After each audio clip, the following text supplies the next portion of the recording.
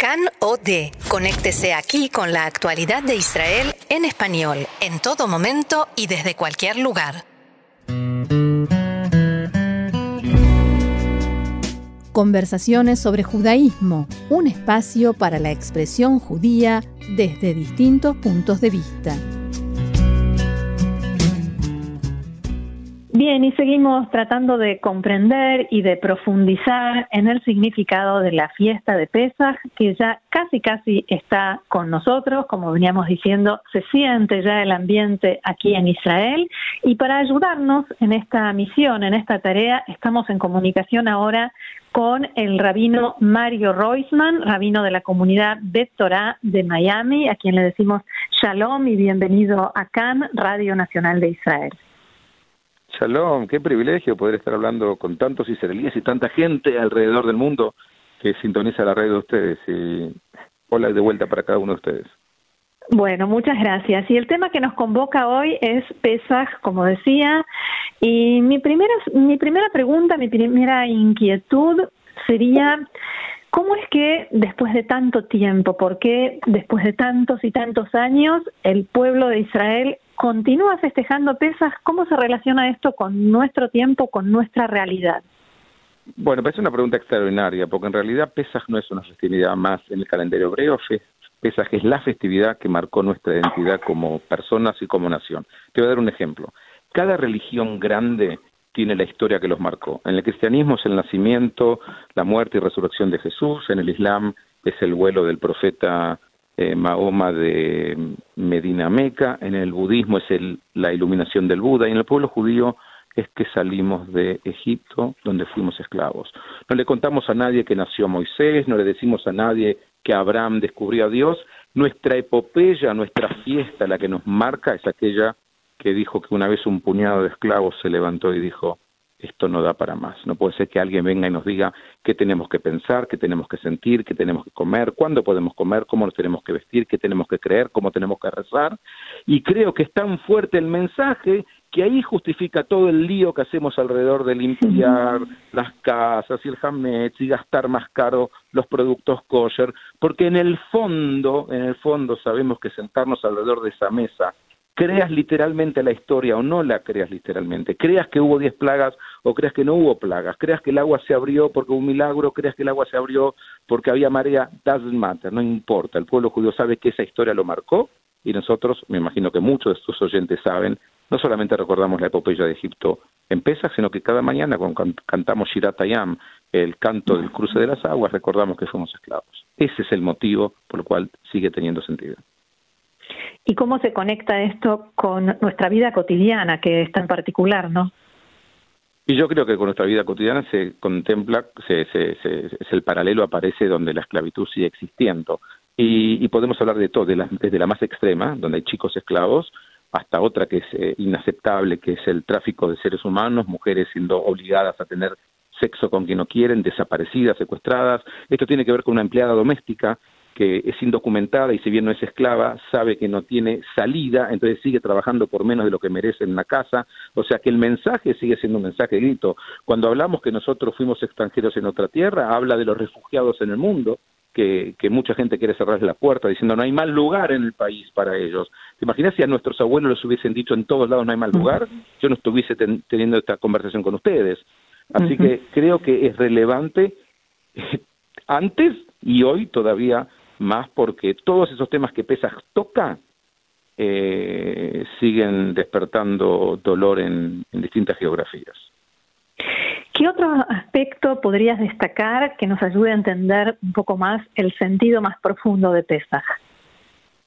Bueno, el sentido más profundo de Pesaj tiene que ver, creo que, con lo que te decía, y podemos construir sobre eso y hablar que habla del más profundo de los derechos humanos. Creo que el hecho de que nosotros eduquemos a nuestros chiquititos, los que conocen los rituales saben que hay muchas casas que van a estar profundamente emocionadas porque el más chiquito de la familia va a preguntar más, Nishtana Ala, y se va a atrever a hacer las preguntas. Creo que educar a nuestros chicos, a que ellos son los que tienen la palabra, cuando en otras culturas los callan, cuando en esas culturas solamente tienen que repetir frases o credos instalados, acá viene el nene y está obligado a preguntar. El Manishtaná es la invitación a que siga preguntando, no termina ahí. Cuando tenemos el aficomán, que es un pedazo de matzá que vamos a esconder en la casa, lo queremos que esté despierto para que escuche, porque esa es tu historia. Cuentan que una vez el premio Nobel de Física, Rabi, le preguntaron, ¿cómo crees que llegaste? ¿Qué fue lo que más te influenció para llegar a ganar un premio Nobel? Dice, cada vez que volví a casa del colegio, mi mamá me preguntaba, ¿hiciste una buena pregunta hoy? Mamá no me preguntaba qué te enseñaron, que es lo que muchos de nosotros le preguntamos a los chicos. Preguntaste. Saber preguntar, no tener miedo a la pregunta, no tener miedo a equivocarse, saber de que está bien si te agarras al mayor de la familia y lo desafías. Eso es lo que hizo que el pueblo judío tenga una gimnasia especial para llegar tan alto a niveles intelectuales. Me gustaría que nos explicaras un poco el tema de los 4 hijos. ¿Por qué son 4? ¿Por qué están definidos como están definidos en la Agadá de Pesaj? ¿Por qué no son de otra manera? Bueno, el número 4 aparece permanentemente en la noche de Pesaj. El número 4 es un número que tenemos 4 copas y 4 hijos y 4 preguntas y 4 verbos, y aparentemente, como en algunas culturas le tienen miedo al número 13, los egipcios le tenían miedo al número 4. Ellos contaban 1, 2, 3 más, porque el 4 era un número peligroso. Entonces nosotros, ¿qué hacemos? Esa noche le damos 4 por todos lados. ¿Por qué 4 hijos? Sí, depende. De tantos rabinos dieron tantas explicaciones distintas. Algunos dijeron, por ejemplo, el Rebbe de Lubavitch, si yo no soy Lubavitch, pero el Rebbe de Lubavitch, rabino que impactó en esta parte del mundo y en muchos más, decía que el primer hijo es aquel hijo que vino de Europa a los Estados Unidos y trató de mantener la tradición. Y el segundo hijo es el hijo que ya dejó las tradiciones, pero alguna cosa se acordaba. Y el tercero es el que no le importa nada. Y el cuarto es el que ya no sabe preguntar. O sea, pero hay otras cosas más. Uno puede dar vuelta el tema, el de los hijos. Y aquel que no sabe preguntar, que es el cuarto, podría ser el primero. Todos nacemos sin saber preguntar. Nos dan la papa en la boca cuando somos chiquititos. Nos dan las respuestas por nosotros. Y el desafío es terminar siendo el cuarto hijo, que es el primero en realidad, siendo sabios, habiendo exprimido lo máximo la sabiduría que nuestro alrededor nos pudo dar para completarnos como persona. Y no creo que haya 4, creo que nosotros somos los 4 al mismo tiempo. A veces somos tontos, a veces somos simples, a veces somos malvados, a veces somos sabios. ¿Sí? Si uno pudiese, en lugar de marcar a los hijos, que es una tragedia de esta época, ¿no? Este es el inteligente, este es el bueno, ella es buena, ella es de la familia, el otro no es familiero. En lugar de marcar y roturar a los hijos, poder asumir que cada uno de nosotros es eso al mismo tiempo. Sigo con los números. Esto de que hay que festejar Pesaj, 7 días aquí, 8 días en la diáspora. ¿Por qué no un ser de Pesaj y listo? Bueno, ojalá, yo voto eso, pero yo no decido por todo el pueblo judío. Me parece que estaría bien tener un ser de Pesaj fuerte y estar en la misma espiritualidad entre Israel y la diáspora, especialmente ahora, que yo no hay motivo para agregar un segundo día para las diásporas, cuando el gran rabinato de Israel, que lamento decirlo, pero yo no puedo estar más en desacuerdo con esa institución como rabino liberal, que no tiene derecho a ejercer su rabinato en Israel en forma igualitaria, y otros credos sí, gracias a Dios tienen. Yo creo que el gran rabino de Israel puede mandar un WhatsApp a la diáspora y decir, es Pesaj. Entonces ya está, no hay ningún motivo para tener el segundo día de Pesaj o el octavo, ¿no? Tendríamos el primero, el último y los intermedios. Pero bueno, para que el pueblo judío se ponga de acuerdo, eso va a venir el Mashiach. y esta cuestión de tener que revisar hasta en el último rinconcito si no nos quedó una pizquita, un granito de hametz, ¿qué diferencia haría con mi Pesaj el tener detrás de un armario un poquito de hametz que se me olvidó?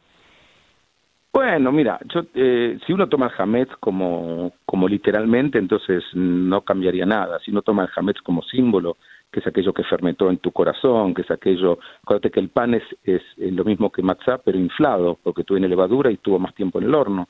Entonces el hametz representa lo inflado, lo soberbio, aquello que te lastima, y la matzá representa la humildad, un pan que chiquitito, flaquito, después te constipa. Pero eso es otra historia. Es el pan que representa la humildad. Entonces, cuando yo limpio, trato de sacar de mi corazón ese hametz. Vos te imaginarás que el pueblo judío no sigue con ese ritual 2000 años porque pensaron que un poco de hametz trae mala suerte o contamina la casa. Es porque es el símbolo de todo lo que I want to get rid of, todo lo que me quiero sacar de encima, que se me acumuló durante el año en el alma, ¿no? Ese es el hametz que invitamos a que la gente saque. Aparte del legal, que tratamos de limpiar las casas, ¿no? ¿Y qué, como pueblo judío, qué hametz nos tendríamos que sacar? Primero, el hametz de algunos grupos que se tomaron el monopolio de la verdad. Yo creo que ser judío, especialmente después de recordar la historia de Egipto, es recordar que no somos los dueños de la verdad, sino que somos buscadores de la verdad. Eso se lo digo a los grandes rabinos de Israel, que tanto mal le hacen al vínculo diáspora-Israel, porque acá tenemos 6 millones de judíos, que si ellos se ponen a buscar en los ADNs, o entonces descalificarían a mucha gente que ama el Estado de Israel, manda a sus hijos a servir en el ejército de Israel, hace donaciones para todas las campañas, sueña y duerme y le duele los peligros que tan seguido pasan todos ustedes que están viviendo ya como propios. Muchos de nosotros tenemos hasta el app de la Zaká, no porque podamos salir corriendo a ningún lado, porque vivimos en Miami, pero nos parece que es una forma de estar vinculados más. Entonces me parece que una de las hametz que tenemos que sacarnos, el de seguir lastimándonos uno al otro, desacreditar, ¿no? Porque no es solamente el tema de la ortodoxia, porque la ortodoxia tiene un ortodoxo atrás que es más ortodoxo que él, o sea, no termina nunca esto, ¿entendés? El otro día yo recibí un grupo de gente divina de Yerujam, porque Miami y Yerujam son ciudades mellizas, gemelas. Hermanas, sí. Entonces me decía una chica en pantalones ortodoxa, me decía, ¿cuál es el límite? Le digo, ¿cuál es el límite? Tú eres el límite. Tenés que te llevar a un barrio acá en Miami que te van a mirar y no vas a pasar ni por judía. Entonces, ¿cuál es el límite? ¿Yo decido el límite? Me parece que debería haber respeto para aquellas personas. Hay 2 tipos de judíos para mí, los serios y los no serios. No los ortodoxos, los conservadores y los reformistas. Hay serios en todos lados y hay embusteros en todos los grupos.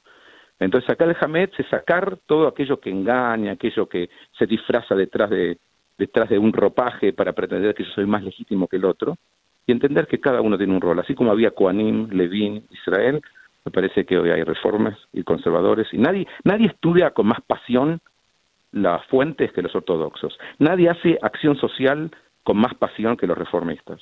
Y nadie puede traer tradición y cambio mejor que el movimiento conservador. Entonces sería bueno, seríamos más fuertes si le reconociésemos a los demás lo que hacen bien.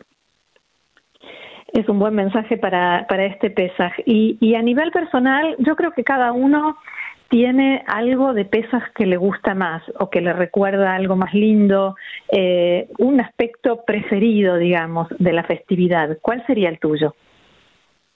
Bueno, el mío personalmente tiene que ver con cuando veo que yo estoy envejeciendo y no está ni mi abuelo ni mi papá, pero estoy yo y están mis hijos, y ojalá una vez vea hijos de hijos, y quiero que sea esa idea. El otro día mi hija, que estudia en una universidad muy prestigiosa acá en Estados Unidos, estudia Biblia a nivel académico y estudia ciencias políticas, ¿no?